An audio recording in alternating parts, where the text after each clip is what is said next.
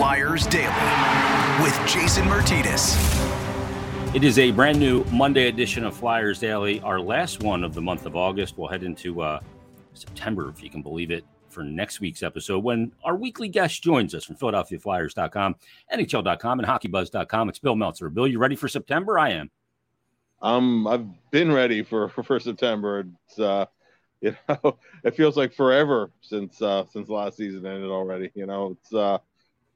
Summertime's been nice and whatnot, but it feels like it's past time already, honestly. Yeah, I'm ready to get things going, and it seems like, Bill, the hockey media community is waking up a little bit as well. We got some news, obviously, last week of the Austin Matthews extension. What'd you think of that extension? It was quite lucrative, obviously. Yeah, which you knew it would be given his stature in the league.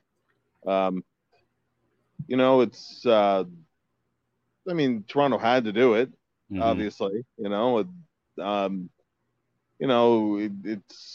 It's going to be interesting to see going forward now how a big part of you build the nucleus and you build a contender, and then sometimes you have to be able to do a lot of gymnastics cap-wise to be able to put those final pieces in place. There are still some question marks for Toronto, and I guess it remains to be seen how they do that. But with Matthews, they had to do whatever it takes, and then they'll adjust what they need to adjust, I guess. But that can be hard sometimes because, when you're up against the cap and you're trading from a position of weakness, it's hard to get full value sometimes too. So it's new regime there. So we'll see how all that works out. But you see the numbers and your eyes spin. But I guess that was to be expected. It was going to be a pretty darn big deal. Yeah, this is a guy that won a Hart Trophy, scored 60 goals in a season a couple of years ago, and drafted in. I don't even want to use the word developed by them, but has been a fixture there, and obviously the main offensive cog.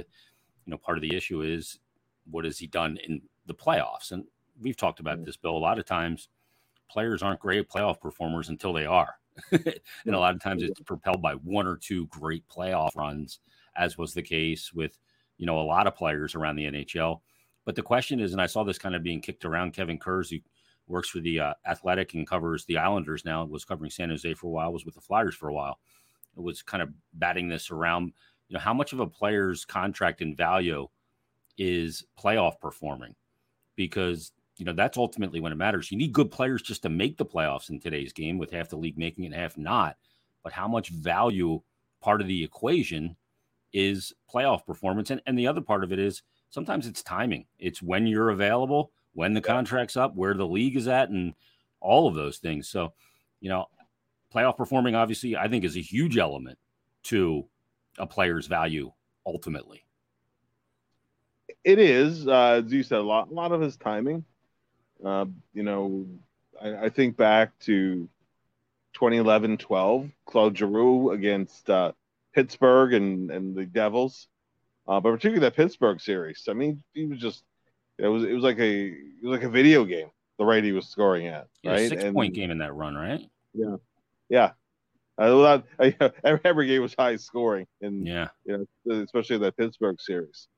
And at the start of his career, scoring an overtime goal in the Stanley Cup Finals, and he put up big playoff numbers early in his career. And then the second half of his career in Philadelphia, he struggled for points in the playoffs. I don't think it was that he became less clutch or less able. It was just how those series worked out. Sometimes there are injuries involved. I think that obviously playoff production counts, big time when they figure in contracts. But I think sometimes some of it's just a matter of the luck and timing of it. Sometimes it's, one matchup might be more favorable to you than another one. And, in Matthews' case, just the way the divisional alignment is, they're just playing the division they're in. There's tough matchups every series there. How many times did they play Tampa Bay? Right. Yeah, so Boston and Tampa every year. those are really compared to what matchups that some other players have had. So there's a ton of factors involved, but I guess ultimately you just look at the bottom line sometimes too. Yeah.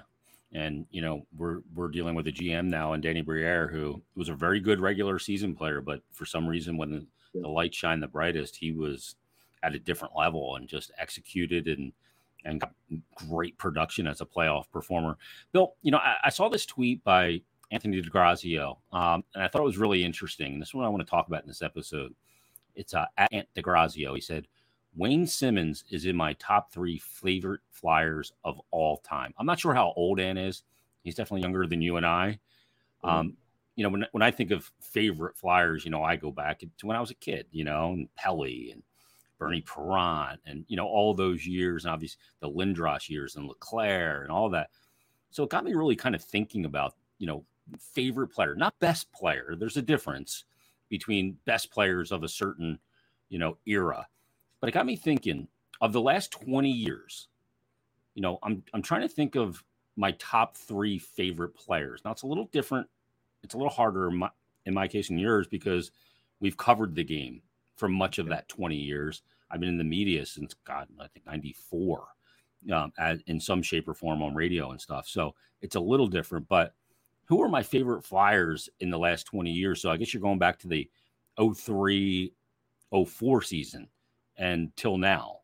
And I'm really hard pressed to kind of figure out who my favorite guys are. Who are the guys that kind of stuck out to you as guys you just like the way they played? Like your favorite player of all time is Mark Howe. And there's so many reasons for that beyond him being a great player. But who are the guys in that last 20 years that really pop out to you in your mind? I could go back to when the big lockout ended and when Peter Forsberg came here. Oh, man. And, I guess he could qualify for a period of time as being both the best and the most fun to watch. But just watching Peter Forsberg at work, he was just such a magician, and he was just fun to watch. And unfortunately, injuries came into play before too long.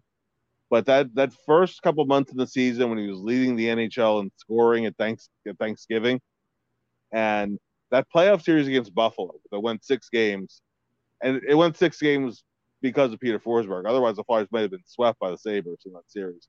He was a one-man wrecking crew. And there have been other players that I liked a lot too. Gagne. If you play a little less stat, I really like Ruslan Fedotenko. While he was here in the early 2000s. But Forsberg is a player who jumps out to me as just a player I just love to watch. Obviously, guys like Giroux, Pronger. Pronger was just a fun player, just an impact guy, right? And he you never knew on a given game. What kind of impact he might make on that night. But I mean, he was a player of consequence every night. I felt every like. night. Every night he would do something, right? Yeah. Whether it was a big hit, a defensive stop, just getting under somebody's skin. I mean, he was a player you enjoyed following. Now, players you enjoy covering, from a media side of it. There have been any number. On the current team, I really enjoy covering Scott Laughton, for example. Yeah, I agree. But I would say the number one guy was pull up a chair and just listen to what he has to say. It was Mike Knuble, because he always had such a cerebral approach to the game. Always had something interesting to say, some good observations. In some of my recent vintage, you would ask Matt Niskanen a question, and he wouldn't answer right away because he was thinking the question through. And then when he answered, he would give you a really thorough, well thought out answer. Those are the players I really enjoy from a media standpoint. So I to me, those would be some of the guys. And from a goalie standpoint, I enjoyed Steve Mason. I really did. Yeah, I did too. At the end, you could tell it was headed where it was headed. Yeah. And it was time, but for a period of time, I mean, he was He had some really good years here, and he was a guy that could talk as well. And the goalies always get that rap of being, it's such a bizarre voodoo position that all goalies are weird and you can't get a good conversation out of them. And then Brizgalov came along and perpetuated the narrative, of course, by just being frankly an idiot. But nonetheless, I mean, Carter obviously is a very good talker as well, mature beyond his years.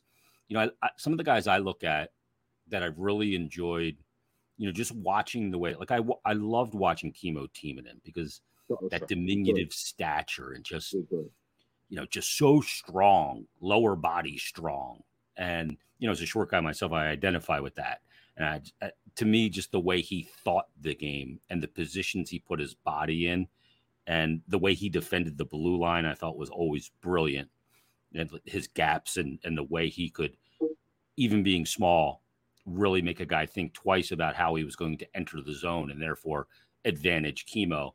Pronger was an easy one. I mean, he was the only guy that came out and talked to me after they lost the cup final and came on the radio in 2010. But Kimmo is one of those guys. You mentioned Simon Gagne. And his all-star year, he just became such a really good player. He was never a superstar, but I always liked the way that he played the game as well. And then, I like, people will say this is a kiss up or a suck up or whatever, but the way Briere played, because again, so diminutive in stature, but so vicious in the way he had to play the game to create space for himself. And I've often said as well, even before he was the GM or we came back and worked for the team, that he's been my favorite guy to cover just because to your point about some of those, like Niskanen, you always got a really honest, not a soundbite answer out of Danny Briere. And there was something that he did that I thought was like the ultimate sign of respect was when you get done an interview, he'd say, thank you. And you use your name. Like to me, that's just a respectful person, some players, they just turn and walk away. I get it. They're in the middle of a game or whatever, or post game, but there's always been something about the way he played the game and the way he carried himself as well. But, we didn't even mention Wayne Simmons and, Anthony DeGrazio in his tweet did. And he's one of those guys that fits the prototype of Philadelphia and spilled it here. His game has unfortunately left him at this point. He was never a great skater, but he found a way. And this city was perfect for him, wasn't it? It sure was. He was one of those guys you call the prototypical flyer. For a long time, it ended up changing late in his career. He's the guy who went straight from junior hockey to the NHL, and remember he wasn't drafted his first year of eligibility either. He went as a 19-year-old in the draft, and just some of the stories about Wayne, when he was coming up with the LA Kings of literally sleeping in the parking lot so he wouldn't miss the start of his first development camp. I mean, one of the best teammates to a man. People who played with Wayne will tell you that they're hard pressed to think of a guy who's been a better teammate. And when the hard conversations had to be had, Wayne didn't mind being the bad cop either. He was a leader in that room. Of the toughness side of it, as a Flyer in his best years, every year he's going to get you 25 to 30 goals. It's skinny as he looks. He's strong as an ox, and no one would want to fight the guy. Never forget the game when the Flyers clinched the playoff spot right before Ed Snyder passed away. And before the game, Simmer said that this game is devoted to Ed Snyder, and then he went out and proved it by scoring 2 goals in that game. Yeah, that's one of my favorite memories with Wayne Simmons. I had the honor of presenting him the Yannick Dupre Award once. The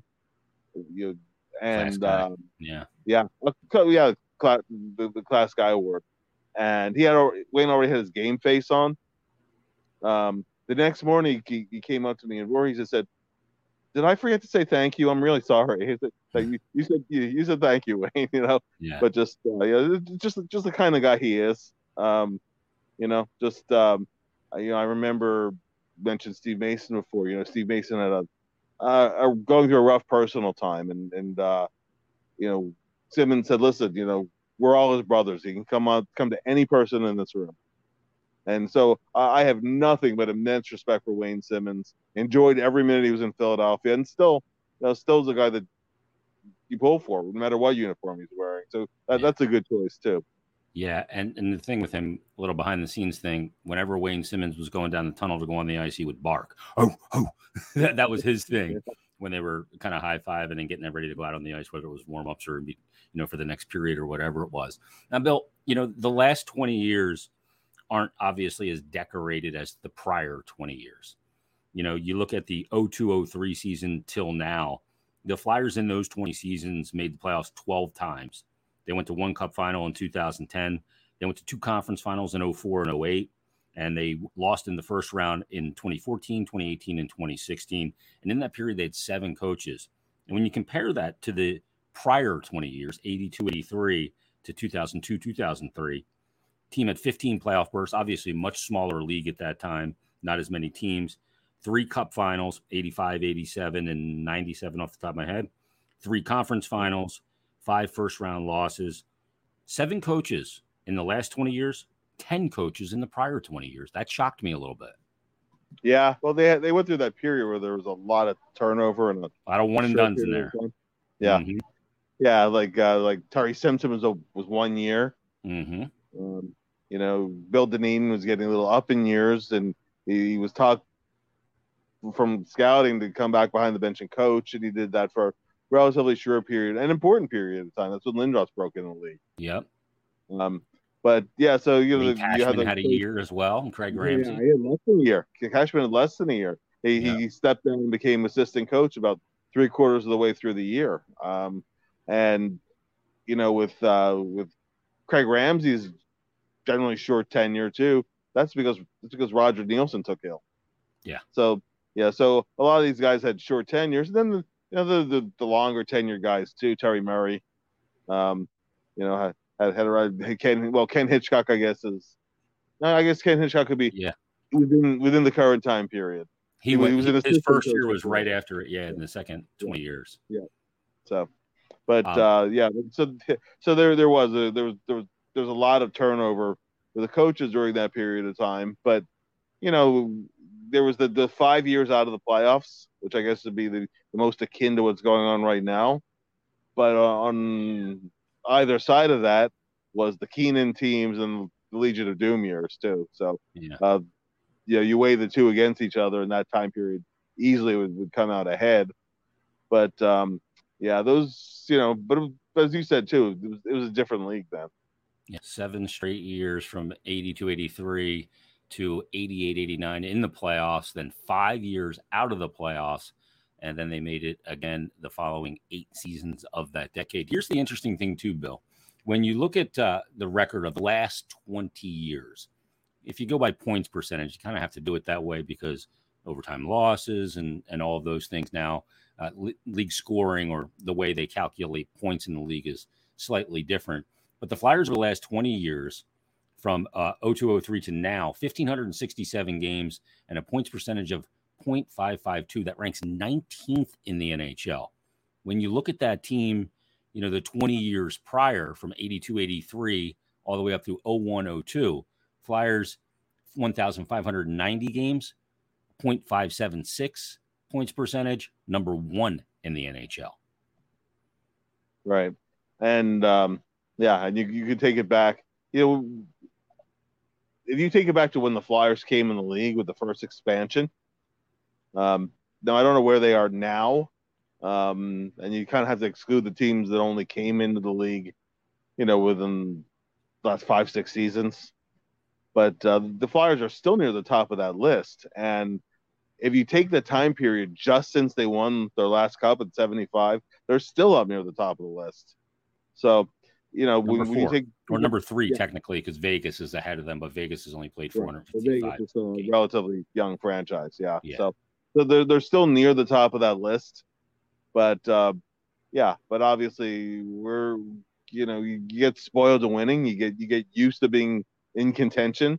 Some of those years when you have expectations of going deep in the playoffs. Some of those years didn't quite play out, but then you have a couple surprise runs on occasion. 07-08 was a little bit of a surprise run that year to the conference final. A, because they were coming up the worst season in franchise history, and B, because they didn't qualify for the playoffs till quite late in the season. I think it was the final weekend or close to the final weekend of the season. And they kind of handed them by Montreal in the regular season, and then they take the Habs out in 5.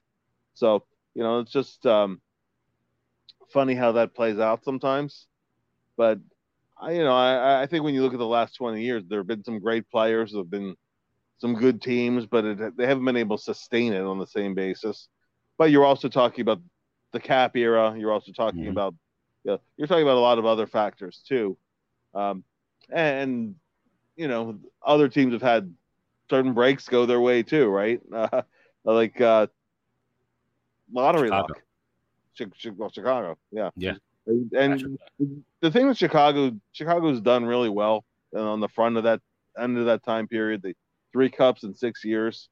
When they started to get in a position like where they might be up against the cap, or some guys might be getting older, sometimes they took one step back for one season to move forward again a year after that. That was a model that worked for them. Obviously, they had really good coaching during that time from Quenneville too. So they had a lot of things going their way. But yeah, they had breaks when they acquired Patrick Sharp from the Flyers, as an example. They didn't know what they were getting, and it didn't happen right away either. They were able to be patient through his first year in Chicago was nothing special, and then he took off his second year. So, it's just right place, right time. You get a guy when you need to change the scenery, you're able to get him at a steal. When you look at it in hindsight, teams that have sustained success get some good luck along the way too. I've said this before, and I'm sure we'll say this again in future episodes. To win a Stanley Cup clearly takes good design, but it also takes a little bit of good luck too. Yeah, Craig Berube's talked about that. Sometimes one bounce here changes everything. Your team rallies around it. It could be a negative too that galvanizes your group. 2 players we didn't mention that I just wanted to mention because I had them in my kind of honorable mention list were Mike Richards, just because of the way he played the game. I just think it was just such an honest way to attack the pro game of hockey. And another guy that to me was just a pure entertainer got it too, and it's Scott Hartnell. Those 2 guys I wanted to mention as well. Are you ready for the anomaly stat of the podcast, Bill? Let's do it. Here you go. The last 20 years power play over that 20-year period ranks higher in the NHL than the prior 20-year period, if you can believe it. And I'm not just talking about percentage versus percentage, because we know there's much higher power play percentages now. The Flyers in that era of 1982, 83 to 2001, 2002 actually ranked in the NHL 14th on the power play at 19.2%. The last 20 years, and I know it's been a huge source of frustration for fans, the power play, the Flyers actually ranked 12th, 18.9%, but 12th in the NHL as compared to 14th. That stunned me a little bit as I dug inside the numbers. That's surprising to me. I never would have guessed that. They did have that period of time for 3-4 years in there when Joey Mullen was he was the power play doctor, man. And every year they'd be in the top 5. Yep. Even some seasons went better than others. So that chunk of years have something to do with it. But then again, the last few years have been just brutal, both in ranking and in percentage. That really, really surprises me, because when you're talking about that 20-year time period from the 80s and the early 2000s, you're talking Tim Kerr, Kelly Eklund and Brian Propp and Lindros and Claire Renberg, all those guys, right? Desjardins. So that surprises me. Yeah, that's a stunning number. Well, it's always fun to go down memory lane. That's what we do as we're whittling down the last days of summer before rookie camp, which is going to be in just a couple of weeks, I guess, at this point, and then followed by training camp, preseason, and another season. Great stuff as always, Bill. Always fun taking a trip down memory lane, and great selections for you, for the players both you like covering and you enjoyed watching as well. Everybody, if you want to send in your feedback, give us players, you can always do that. Tweet me or Bill at Bill Meltzer or at Jason Mert. You can send me an email, jason.myrtetus@gmail.com as well. Send us DMs, whatever you like. But everybody, thanks for listening. We'll talk to you Wednesday. We'll come back with another brand new episode of Flyers Daily.